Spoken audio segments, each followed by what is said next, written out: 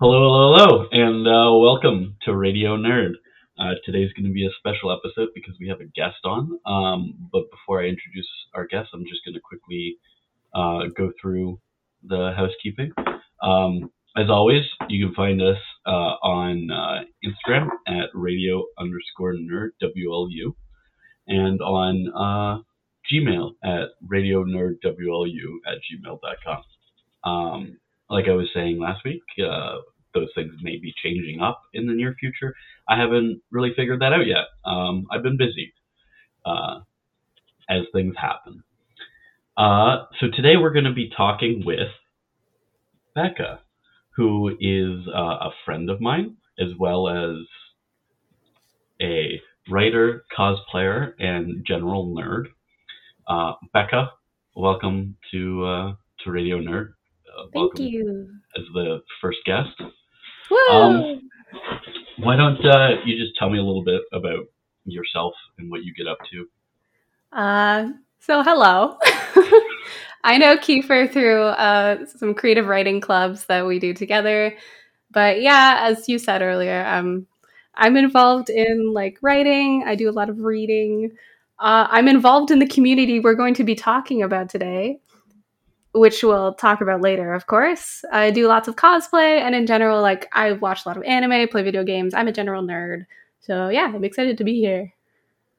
Yeah, I'm realizing now that I never mentioned the topics that we're going to be talking about. You didn't. I was like, is this a secret? Ooh. I feel like sometimes when I'm talking, I wait to do the topic, but since we're just going right into it, I might as well. Today we're talking about fanfiction. Woo! And Becca's very well informed about fanfiction. Unfortunately.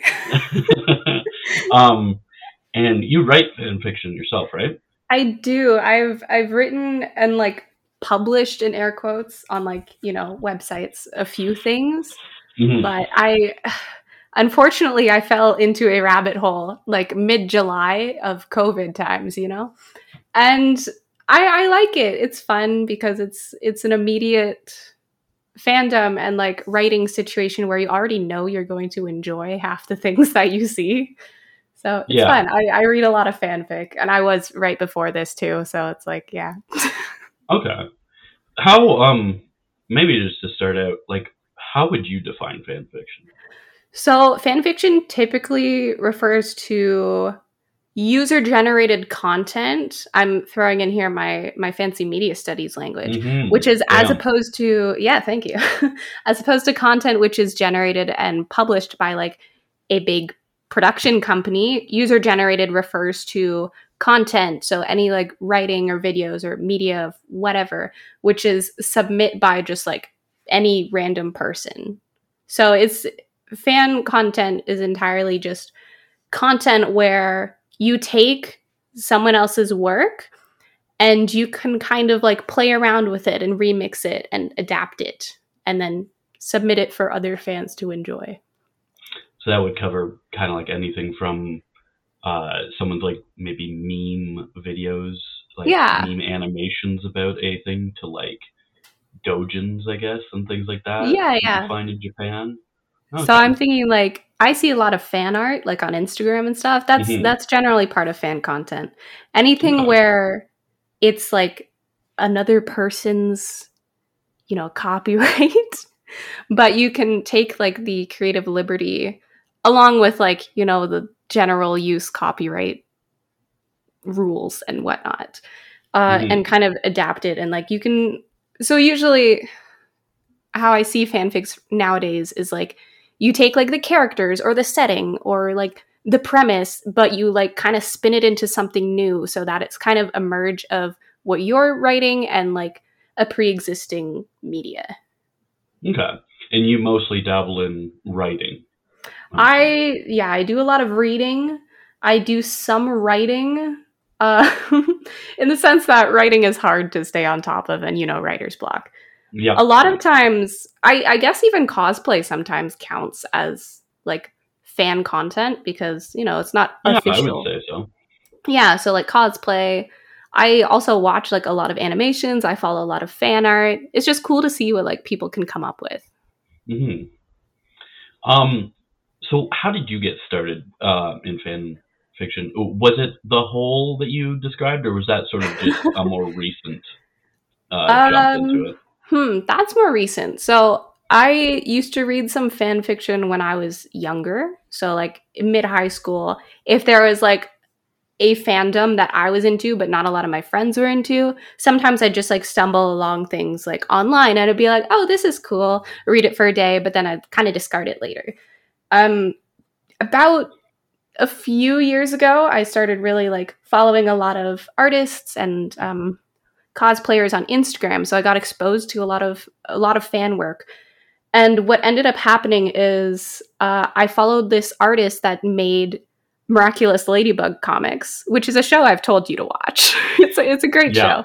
Yes, but it's on a list.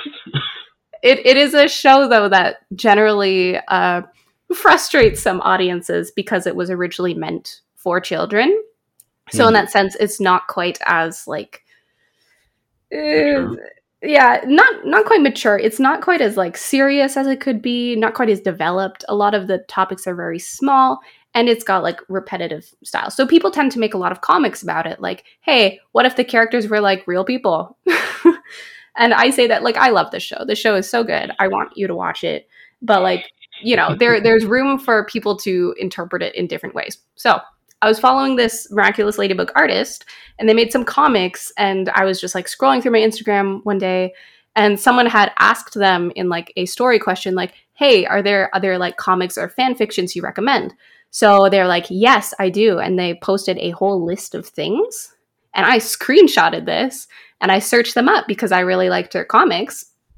And I found out they weren't actual comics, they were fan fictions. So I ended up on Archive of Our Own, which is a big fan fiction website. Mm-hmm. And I read a lot of the ones that they recommended. And once you watch the show, I will recommend them to you because they're really good. So yeah, so that happened like June of last year. And kind of since then, I've just been like clicking around like AO3, like looking at fandoms or animes I like and like seeing what's out there. And yeah. Okay, interesting.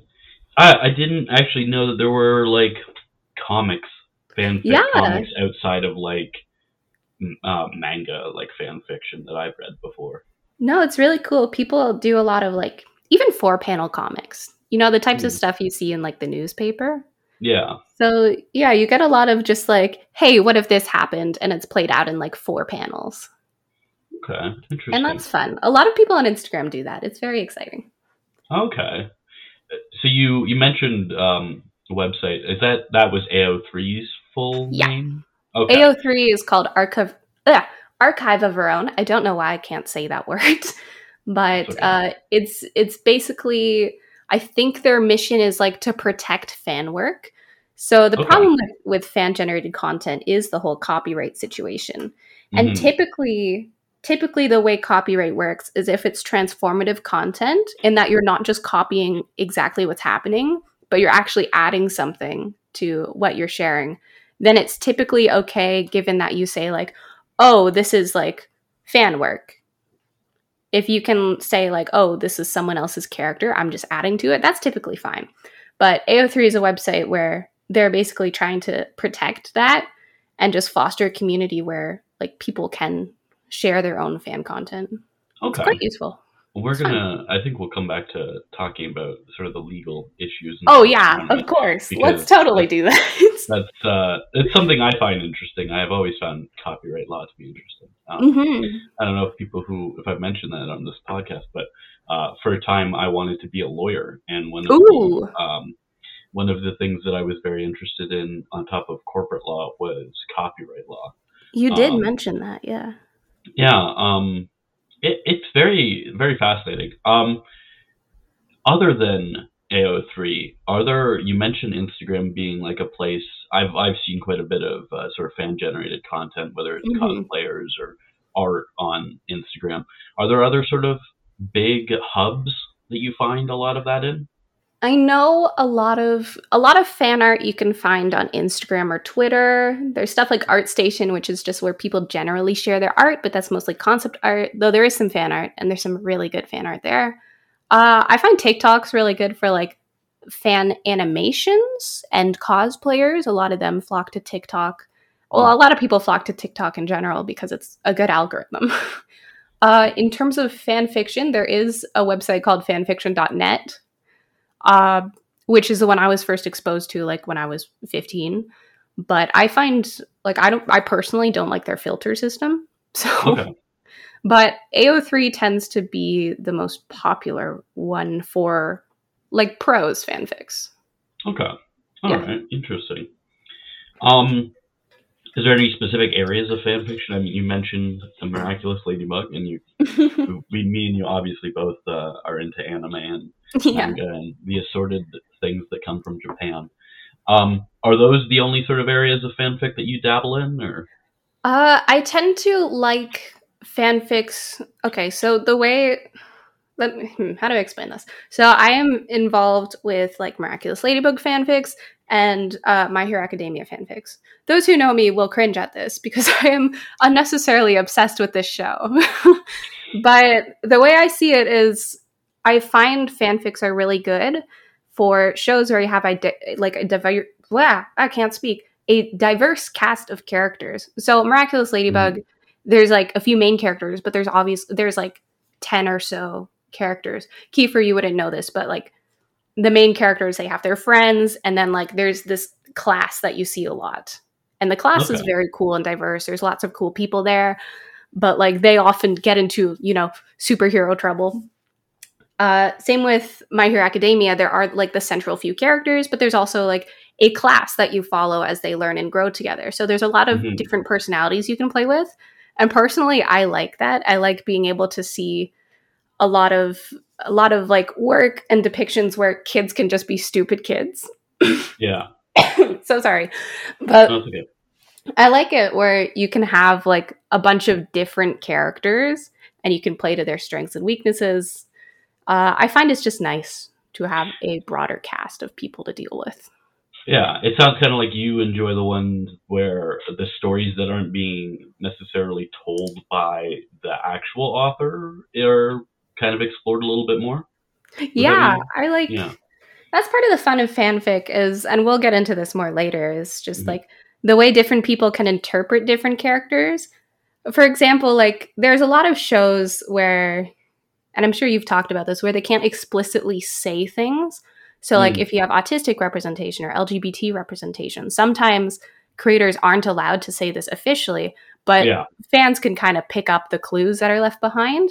And fan work is sometimes the bridge that can span that and can cause like a lot of closure for people. So for example, there's a character in My Hero Academia, my favorite character, Kiefer, you might know this, Kaminari, who he basically has very like hyperactive tendencies, and a lot of fans read him as ADHD. So a lot of fans tend to like, there's a word for this nowadays. It's like kinning, to kin this character. Yeah. Whereas like you kind of like see yourself reflected in that character, and as a result, you tend to bond with them more. Okay, so people kin, like family sort of. Yeah. Or KIN, exactly. KIN, exactly. Okay. I don't know if that's the official definition for it. I've only been exposed to that like concept recently. Okay. But yeah, so for example, with this character, Kaminari, a lot of people with ADHD or like hyperactive tendencies tend to like empathize and appreciate this character. So in the ways that they interpret them, they will write them with their own experiences of ADHD or hyperactivity in mind. So you get these fun fan representations of things that aren't necessarily said in the canon, but a lot of people appreciate that. Yeah, it's sort of like the ability to add the representation if the author is unable to add that representation. Yes. Yeah, exactly. And that happened a lot with you've watched She-Ra, of course, multiple times. I watched She-Ra. It's a great show. Oh, and I just finished watching it again. Yeah, you mentioned that. So good. So good. But like, I don't know if you've spoiled this whole show in your podcast previously. I have, yes. Okay. When I went and talked about watching it and stuff for the first time, yeah, I did. Good. So our main characters, Adora and Katra, they are very gay, of course. Yeah. Yeah, I didn't notice that the first time through. Second time, it's like, wow. Second time, yeah, once you know, it like opens your eyes. You can read into things a lot. It does, but yeah. Before it was ever confirmed, a lot of the fans were like really hoping it would be confirmed because there is some energy between them, like some chemistry. Oh god, yeah. But with a lot of media like that, you never really get a confirmation as to LGBT characters. It's certainly like the cartoon community is taking that in strides. It really started with Steven Universe, I guess. Oh, I have never actually seen Steven Universe. Steven Universe is exciting. They have this system where the gems, which are like these alien characters, can fuse with each other. So like for example, if we were fused, instead of being Kiefer and Becca, instead of two different bodies, we'd share a body and we'd just create a new identity that was a mix of us. So there are characters like that. And towards the end of the series, the character that is a fusion gets married to each other. And they are both like female. I forgot the word. Yeah. They are both female presenting characters. So that was like a big thing in, I don't know, 2016 or something for LGBT, because a lot of cartoons and shows, especially shows that are cartoons, because a lot of kids watch cartoons, aren't allowed to explicitly say like anyone's LGBT. Yeah. So, I do find that strangely enough, like conversely to that too, cartoons seem to be pushing the envelope the most. Yeah. And it's good to see. I'm not sure why. I think it's just a medium that fosters that a bit. It does. And I think it's also very healthy for future generations to be watching and growing up with these as well. Definitely good to see. We are living in an incredibly diverse and more diverse world. I wouldn't say we weren't living in it before, but those identities are being given the spotlight that they deserve now.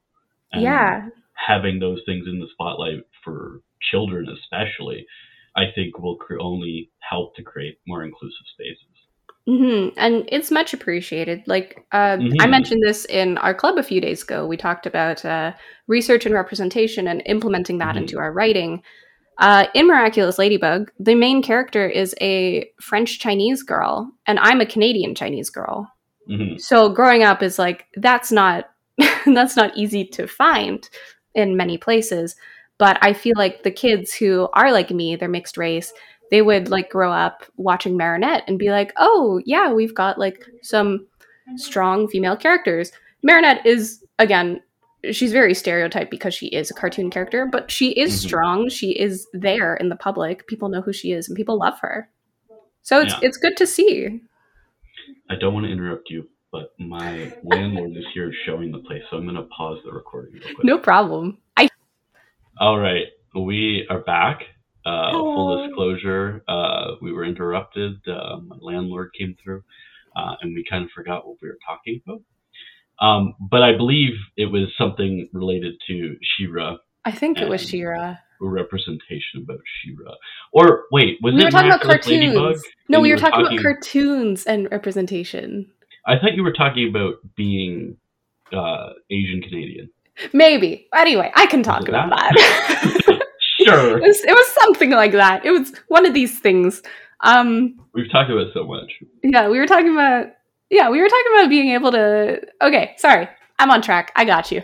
So, yeah, basically audiences like seeing themselves represented. And there's lots of circumstances in the media. For example, I don't actually have an example. Oh, yeah, Arcane. Okay. Arcane is very gay coded. Yes. Between Caitlin and Vi, there's stuff going on there. And same with a lot of people ship Jace and Victor. But again, has not been explicitly said. Do we know why? Maybe some riot nonsense. I don't know. Could be very true. I've talked at length about queer coding, representation, and disliking Riot Games on this podcast. Oh, so. Yeah. I love Riot Games' art department. I have to add that little asterisk. Mm-hmm. Riot Games? Yeah. So, yep.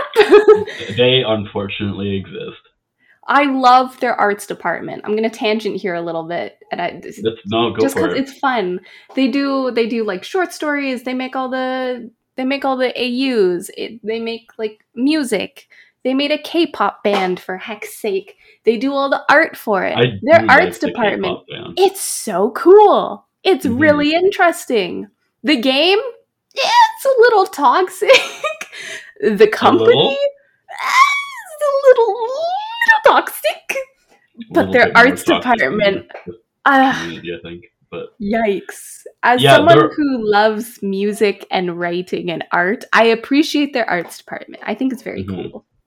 Yeah, very talented. I would definitely agree with that. I do love all of the art that comes out of League of Legends. It looks incredible. It looks so beautiful.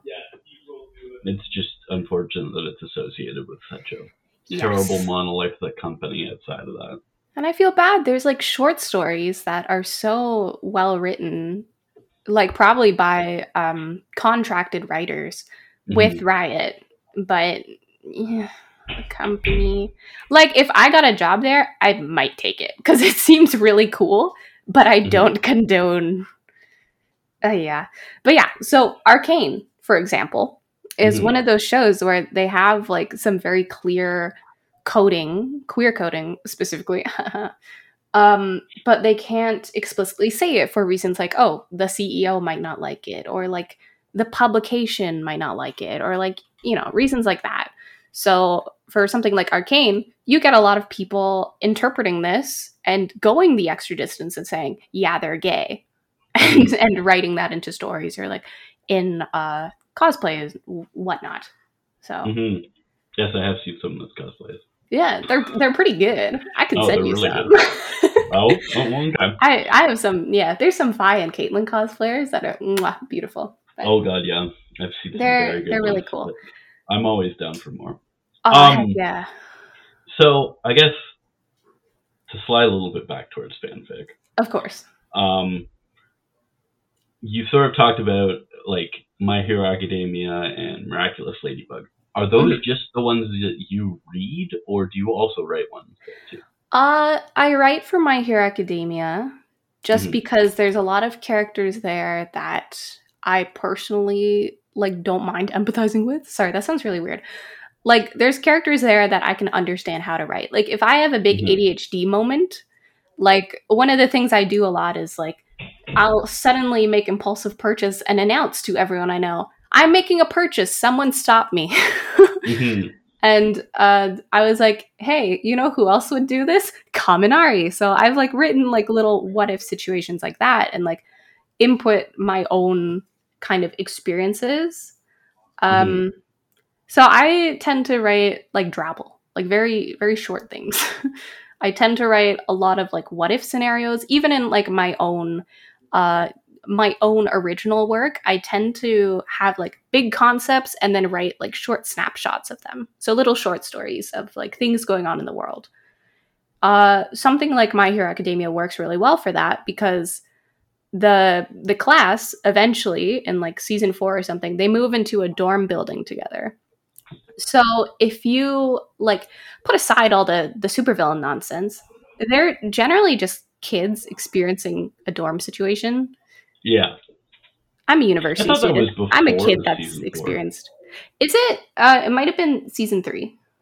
It might be. I don't know. It's at some point. 3 is. I've only watched up to and finishing season 3. Okay, so it might be before then. Then it's probably before. You're probably right. Yes, you are right. Sorry, I've just thought about it. Anyway. Okay. No. But like, so like, I don't want to get My Hero Academia fans on me. Oh yeah, no, a lot of. And I will complain about this when you ask me about problematic things. But yeah, so like for example, I tend to like take like little like nonsense moments like teens like waking up and like drinking coffee in the middle of the night together, which isn't something you should probably do if you want to get to sleep, but stuff that might realistically happen in a dorm situation and that the canon doesn't care about. So the stuff I tend to write tends to focus on little snapshots, things that wouldn't actually happen, or like what ifs. So like, oh, what if someone time traveled? That's not going to happen in canon, but I would want to read about it. That's exciting. So it kind of makes me think of like there's the What If comics yeah, in Marvel What If. and then It's there's also exactly that. DC has their own line which is called Elseworlds, and it's like sort of those alternate timeline, alternate. It's exactly that. Happened, right? And that is sort of like in canon fan fiction, then I guess. Yeah, it's interesting because. So I guess that's what's considered alternate universe, AU. Mm-hmm. So like stuff like Marvel and DC, they have that. League of Legends has a few, like Star Guardian, that takes characters from League of Legends, but they're put in a different context where like they're all high school students and they're basically Sailor Moon. So that seems to be a MOBA thing that happens pretty frequently. I played I played Heroes of the Storm, Blizzard's MOBA for a while. And they have alternative universes where different characters take like the roles of other characters, and also just completely alternate worlds that are so different, which is that's interesting that that's in MOBAs a lot. I haven't played any other MOBAs, so I don't know. But I see it a lot in games that have skins because you have. So, for example, like what's a good example? Miss Fortune in League of Legends. She is a pirate. She's badass. I love her. She's a pirate. But they have a skin of her where she's a cowgirl, and obviously, like Miss Fortune is not a cowgirl, but in some random universe somewhere, she's been reimagined as someone in the wild wild west. That's an alternative universe that they've like kind of written into canon by giving us like official skins by it, but it's not the original content. It's not canonical. Canonically, she's a pirate. Yeah, but they have this alternative view of her where she is like a cowgirl, for example. So that happens a lot in fanfics. So with like Miraculous Ladybug, for example, they're all superheroes. So there's probably a lot of alternative universes where they're super villains. One I see a lot, and this goes hand in hand with like fanfic tropes and like cliches and stuff. There's some I see a lot where there's like a coffee shop AU where none of that superpower nonsense is happening at all. They just happen to meet at a coffee shop. There's a lot of alternative universes where they are like roommates and they just like meet because they both happen to rent the same apartment. One of my favorites is actually there's a lot of AUs where people take their favorite ships, their favorite like relationships that they want together, and give them a soulmate bond. So it's one of my favorite tropes because I find it really cute. There's a lot of soulmate concepts where like the first words your soulmate says to you are like tattooed on your wrist. So you like go through life like someone's going to say this to me and we're going to be like destined together. Like it's cute. It's obviously common trope across different shows.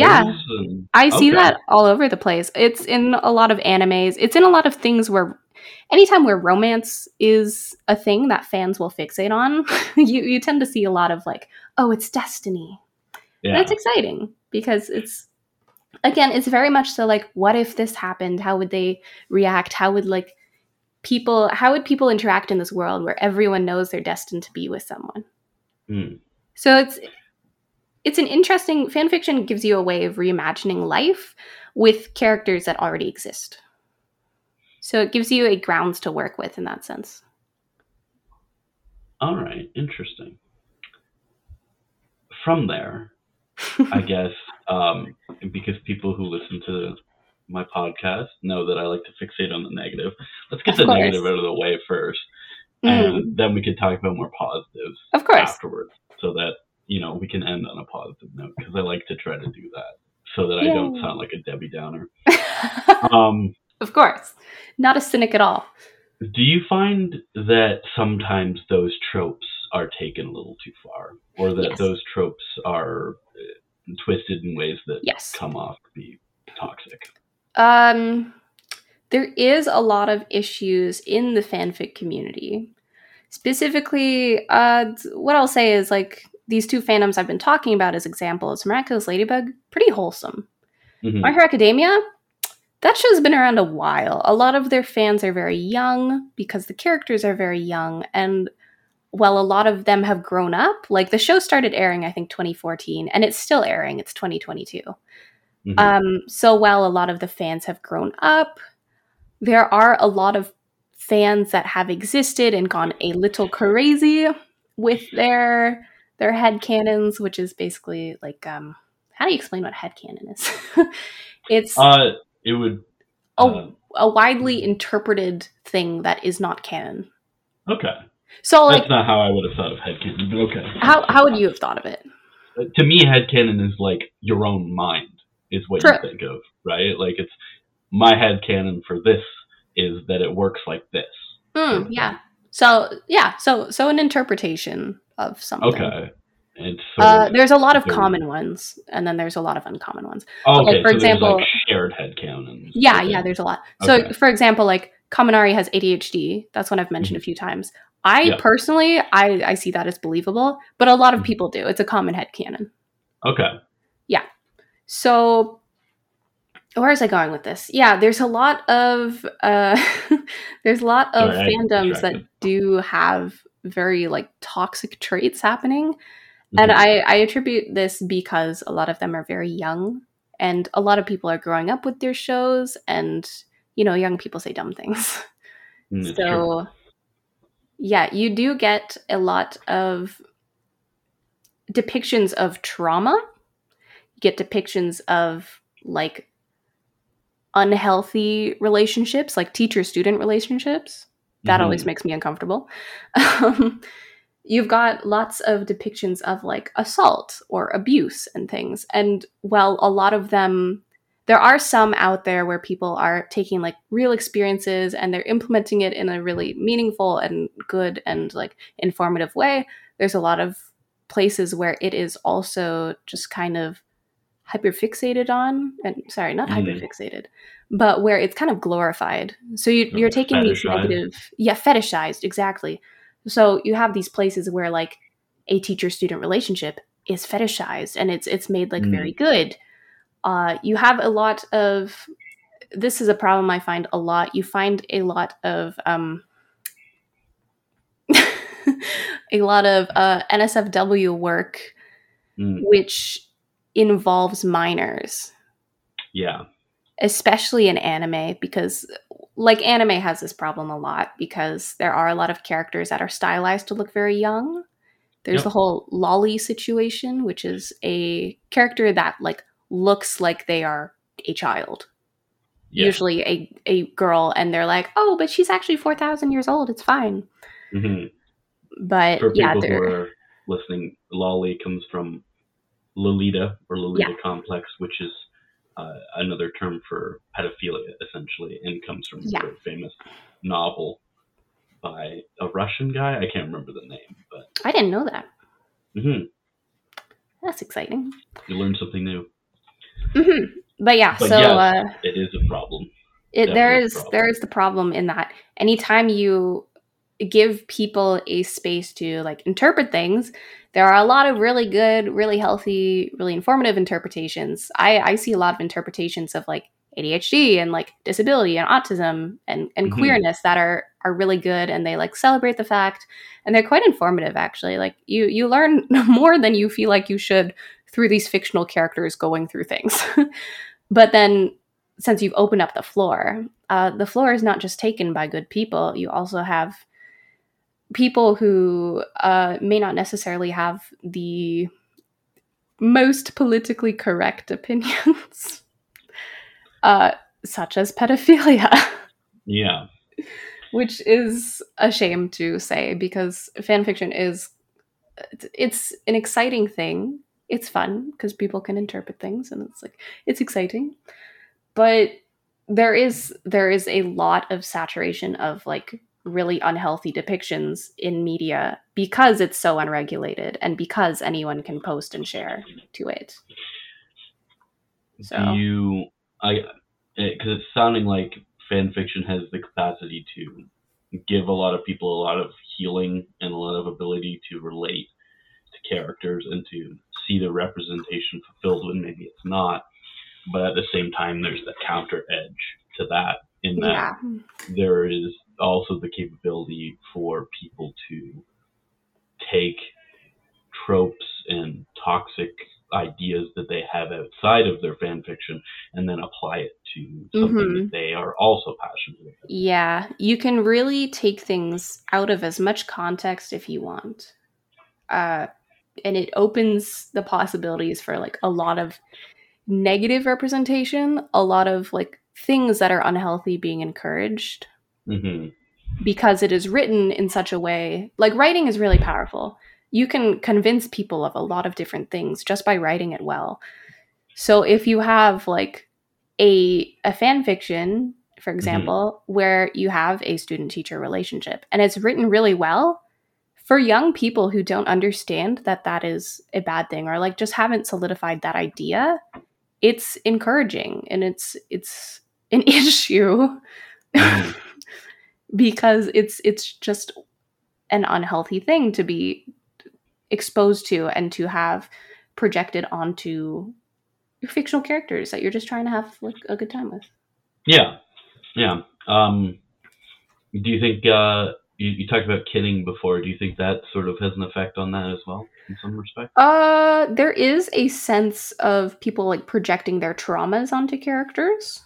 It's not always, which I'm assuming is both positive and negative. Yeah, exactly. It's not always a bad thing. Sometimes it's really interesting. You get a lot of good insight by explaining like trauma as something that people will understand, which is fictional characters. So, yeah, there's a lot of good things that can be done there. And then there's a lot of times where like people project like, for example, their childhood trauma on a character and accidentally, through them trying to like find closure in themselves, they are accidentally or non-accidentally like just exposing these kind of situations in a glorified sense. Yeah. It's the fine line between understanding fiction and seeing something as real. Which I think is a wider problem nowadays. Yeah. With people blurring those lines between fiction and reality. Yeah. I know I haven't talked about it on the podcast before, but I have gone through trauma myself. And I think one of the important things that I've learned through attempting to heal and deal with my trauma in constructive ways is that there are 1,000,001 ways to deal with your trauma terribly. Yeah. And that there are equally as many ways to deal with your trauma healthily. And that if you are attempting to deal with your trauma without getting help, sometimes you can very easily fall into those positions where you are dealing with your trauma in a negative way. It's the problem that comes about with like accessibility and the ability for vulnerable people to share online. Because yeah, a lot of people can find closure and can find a community that can help them out online. But also online it's a community. You're posting to real people. You are sharing to the internet. Anyone can see it. Anyone can take it out of context. Anyone can comment on it. That's what makes the internet so dangerous for people growing up. So especially people growing up with trauma, yes, you have these kind of issues. I'm so sorry if you hear my roommates. They're playing Among Us. Oh, yeah. I hear a little bit. That's fine. That's a little bit of excited screaming. An insight into what it's like to live with Becca. Yeah, the insight. Yeah, I think that I somewhat lost my train of thought with that. Us, talking about this, it's important to remember that while the internet sometimes feels like a safe space because you are sitting by yourself in a place where you feel comfortable, the wider internet itself is not a safe space, unfortunately. Yeah. And that's sorry, keep going. Yeah, and it's important to remember that you can find specific safe spaces on the internet, but just like in the real world, you need to be careful about those things. If your fanfic that you're creating is something that is helping you deal with your trauma, perhaps sending it out there into the wider internet might not be the best for you and for other people. And keeping that among a smaller group might be better. Is that would you say? That's sort of the sense that I'm getting, at least here. Yeah, it's very much the sense that, like, be aware of what you're putting on the internet. This has become an internet safety talk. It is an internet safety talk now. A lot of people get a sense of anonymity with the internet because, like you said, you're yourself in your room. You're just talking to a screen, so it feels very mundane at first. But the internet is a public sphere, to throw some cultural studies talk onto it. It's a place where anyone can be and anyone can provide their input. So it's a very stressful place in many times to be dealing with things like trauma. Yeah. So I don't want to be my dad, but think before you post. Make sure if you are posting something, you have like a considerate and understanding space to do so. I like the voice that you put on there. There's like a hint of a voice, and I'm like imagining that's how you conceptualize your dad's voice. No, I didn't even notice. Oh no, what have I done? Would you say that this is like the main problem in the fanfic community, what we've been talking about? I find typically it tends to be problems, especially because I read a lot of fanfics about let me rephrase this. There's a lot of cartoons and anime where the characters are minors. Yeah. So that tends to be the problem, is people like me, like I'm 20, I'm not a minor. There are people who are not minors that are reading and empathizing with these characters who are minors. So a lot of the issues I find tend to be about adults projecting onto minors, and then bringing adult problems into a minor's world. So This comes with fetishization, trauma. It really just boils down to a lot of fetishization of minors, and that is very uncomfortable to see on your internet, especially if, for example, you are a minor who is like watching the show or reading these fictions where you're seeing a character that is meant to be like you engaging in like, I use this example so often, a student-teacher relationship, or like, I don't know. There's a lot of fetishization of minors, is what I can say without going into like too much detail. Yeah, and that's totally fair. We don't really need to go into deep into slash fic with minors. Though it does exist, I will say that you're on the right track. I'm not surprised. Let's not. Should we describe slash fic just in case anybody go for it? I guess slash fic would be the NSFW. Yes. Not safe for work or adult. Also known as lemon or smut. Okay. There are lemon. I didn't hear. No, I've heard lemon is a word smut, that is I used think for it. Smut is a common term for it. It's a well-known term for that kind of thing.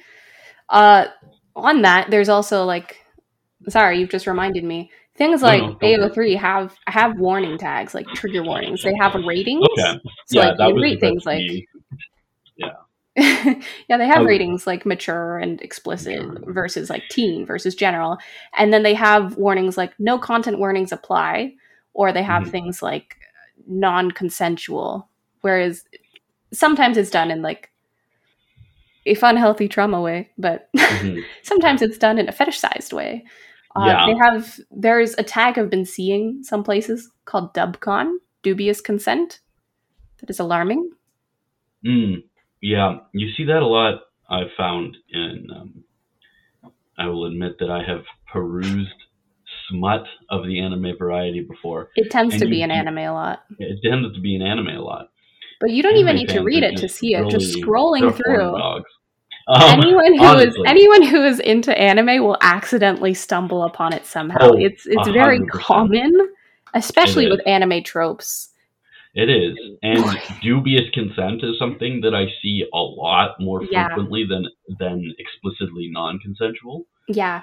And it's very problematic because I feel like a lot of these are being written by people from Japan who have a very different conceptualization of what consent means. Yeah. And a very different conceptualization of what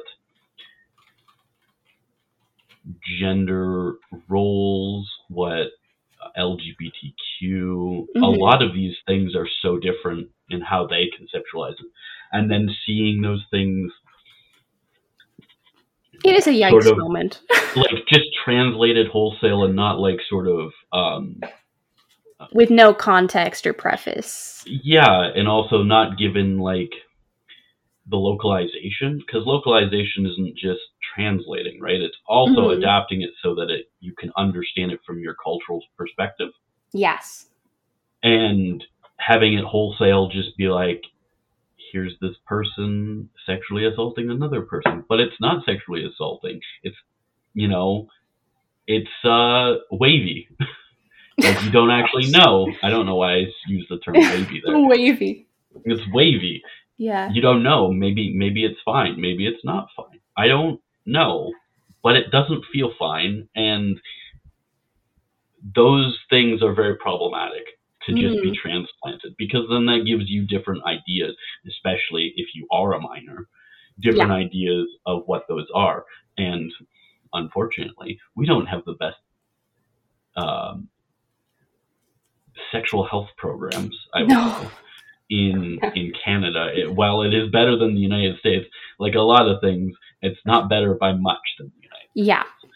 Yeah. And sorry. No. No, you go for it. The danger with these things is mostly just like who will be exposed to this and how will their perceptions be changed, because it tends to be a lot of children who are reading, for example, anime and cartoons. It tends to be a lot of children who engage with these audiences, who are the audiences. So it's really just like, how is the space being like depicted and changed, and how do people interact with this space when there are young audiences and there are older audiences? I think especially with because I assume it would be more teenagers rather than young children interacting with this, right? Young teenagers too, though. And especially like anywhere that you're a teenager, your formative ages. It's your formative ages, right? You're dealing with a lot of things that are making you construct your own identity as well as construct how you interact with the greater world around you. And having that be heavily influenced by something that has such a different idea, and perhaps very unhealthy idea, of what things like consent, representation, relationships mean, can be really damaging. So you kind of touched on what my next question was going to be. Ooh. And that is there things in place to sort of help with this? Lots of tags. Okay. It tends to be tags. A lot of people who write any kind of like content which might be traumatic typically tag it, so they add trigger warnings. It's very nice. I've come across a lot of fan work where, like, if anyone is discussing depression or suicide or any type of trauma at all, a lot of people tend to add in like their notes at the bottom, like, hey, if you're feeling any type of like thoughts, here are some hotlines that can help you, reach out to a friend, etc. A lot of people are really understanding in that regard. That's good. Yeah. Websites like AO3 do have like a great tagging system where you can point out any things that happen. You can also filter your own searches. Like, if you don't want to, oh my gosh, I knocked things over. If you don't want to see something, you can tag your searches to not show you that thing. Okay. And it goes from anything from like characters to relationships, like things like that, to things like, if you don't want to see depression or anxiety, you can remove that tag and it won't show it to you. So now, is that all put on the author's shoulders? Yes, it is, though. It's very dependent on the author using it properly. And a lot of them do, though. I might do we have have resources to teach about no. okay. They might. I have not come across them. Okay. But also my perception is a little skewed because I tend to search by the most liked things. So I also experience, like, the content I experience is already approved by a wide majority of the audience. Mm. And that you find Whereas, you encounter less yeah, I objectionable? find it's a lot better, like, properly done. And, like, if other people approve of it, like, it typically puts more onus on the author to Mm-hmm. properly tag their work. And to get those, Mm-hmm. do the research themselves to figure out Yeah, how to yeah, do those things? Okay. yeah, Well, that's good at least. I mean, I'm finding the more and more I talk about things like this, I find that actual structured organizations that deal with these kinds of things usually don't have anything in the way, like yeah, sites and stuff like that. They don't have anything, but in many cases, communities will step up to yeah. be that Communities tend governance, to be the biggest which help is in that kind of important. thing. I've never sort of shied away on the podcast of talking about being very left leaning, and Mm, that's a big thing. Just like having communities respect and deal with those things within themselves, and yeah, those communities being informed, I think, is the best thing. And it sounds like, at yeah. least for the most part, a lot of fanfic communities are very informed, which is good. Hmm. I find a lot of cosplay communities. We're not talking about cosplay, but I can speak on that too. Oh yeah, no, we uh, can talk about that. Yeah, I it's all find fan it's content. all fan content at some point, but I've gotten onto cosplay TikTok recently, and Hmm. a lot of people on cosplay TikTok do end up putting, like, in their biography their age, or if they're a minor, or if they, like, allow duets, which is basically like you can put your video alongside that person's video, like if they allow duets with minors. So, like, people Hmm. will say, like, please don't interact if you're a minor, because, like, in a sense they're trying to protect the community, Hmm. because, for example, like, this a lot of anime is aimed towards younger people. So yeah, it is alarming though, because you do get an amount of young people who are accidentally exposed to things, and you get a lot of young people who are just trying to cosplay and engage with the fandom, and are exposed to older people who are, like, sexualizing them, which Hmm. is because maybe a young person is cosplaying a character that is older. For example, if, like, a young girl was cosplaying Black Widow is kind of a badass. People Yeah, like her, that she's, like, an icon, and she's a sexy character. But yeah, if you have, like, a young person who might not necessarily look young yeah. cosplaying someone like Black Widow, it's typically, you have a lot of people who are sexualizing a child. And Mm. sometimes it's done accidentally, but I find, like, the community has stepped up and, like, been like, I'm a minor, please do not. Or, like, they will, you know, only allow comments by, like, people that they follow back, etc. It's Though I somewhat. will say, sorry, keep going. I was gonna say it's somewhat unfortunate that it seems like the minors have to step up for themselves Yeah, in it's a in a situation where sense. they shouldn't have to do that. It's hard because you have the sense where there's a lot of people trying to protect minors, but there is Hmm. still the fact minors need to speak up for themselves and say they are minors, especially Yeah, if they don't necessarily look like minors. yeah, which is problematic that we have that situation in our society where there are those people who are going to sexualize anyone, whether or Yeah, not, just from the get go without um, thinking as to whether they could be minors or not, yeah, especially exactly. on somewhere like TikTok, which has such a young And audience. TikTok, I wasn't really exposed to this, like, the whole minor situation, until I got into, like, fan work and cosplay. Hmm. Uh, I, like, posted a TikTok with an audio that has a "your mom" joke, which Yeah. is pretty tame in the sense of jokes. But I'd get comments from people like, "Oh, good cosplay and stuff. Like, you look really good." And I click on their profile. It's a 10-year-old. And I was like, oh, you should not be seeing my your mom joke. Which, again, is a very tame example. Because when I was 10, people had your mom jokes. Like, yeah, it's everywhere. It's a very tame example. Your mom jokes are very old. They're the classic. But if that can get to a child, I can't imagine what other things they are exposed to just by virtue of being on the internet and interacting with people who do make these kind of jokes. Mm-hmm. I almost feel like now I should invite you on again just to talk about cosplay, because I feel like that's maybe that's this whole other thing now too. There's a whole other situation. Before we get to closing out, because we are getting closer to the time, cool. I would like to sort of ask maybe a more positive note, or like forward thinking thing. If someone was wanting to get into fanfic, like in a positive way, they wanted to they liked characters from show B or C, and they wanted to sort of do their fanfic, what would you recommend? How would you recommend getting into fanfic? I hate to be that guy, because this is the same advice you see with creative writing in general. Mm-hmm. Read the medium that you intend to start writing.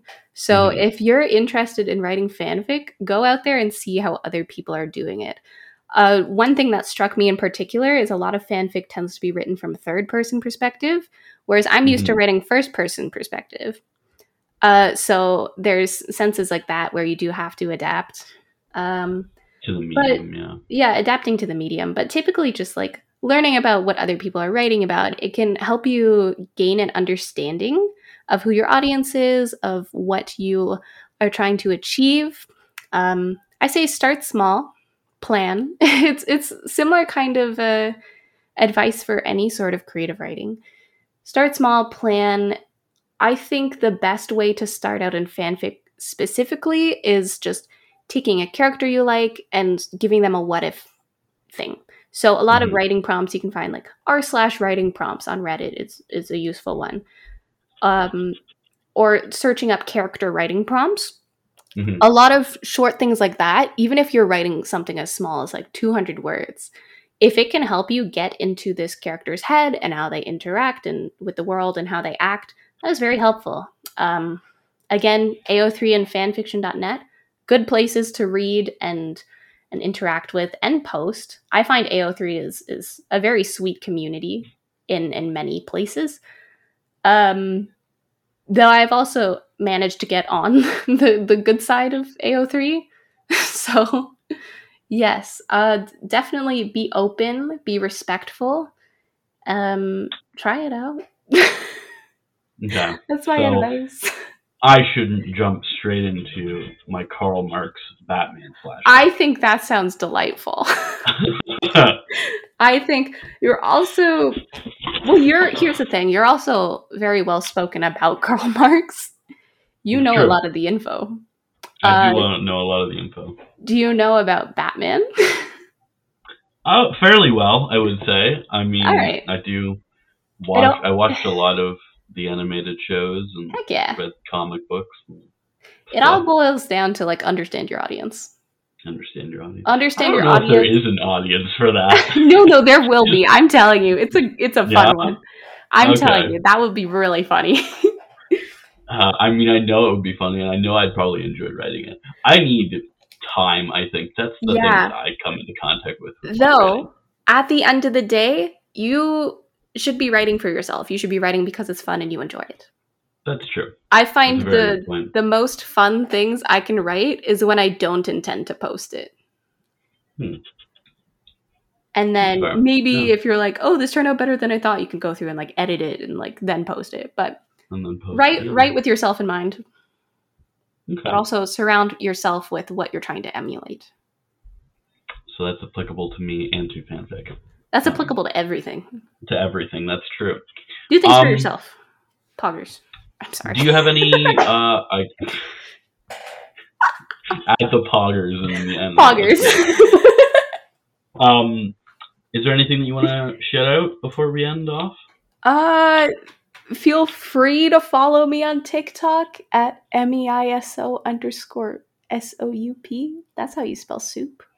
feel free to. You do not need to. Otherwise, stay hydrated, get some sleep. Please. That's great advice. Stay hydrated, get some sleep. Stay hydrated. I need to take my own advice. I'm usually pretty good about both of those things. I think maybe my quality of sleep could go up, but same. I feel my that. bed sucks. So. Alas, what can you do? Well then, I think that's everything that we're going to talk about today on Radio Nerd. So yeah, again, if you like the show and you want to keep up with things, I am trying to do better about posting on Instagram. So if you go there, it's radio_nerd WLU. And again, if you want to reach out with questions, comments, ideas for shows, anything that you want to talk about with me, I say this far too often, but this is a conversation. This episode was an actual conversation, which is always fun. Just reach out at radionerdwlu@gmail.com.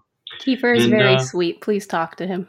Oh, well, thank you. Yes, please talk to me, please. Please talk to him. I'm so alone. He just sits in his room alone recording these. I just sit in my room alone recording these things. It's great. All right. Well, then, you all have a good day, and we'll see you next episode. Bye-bye.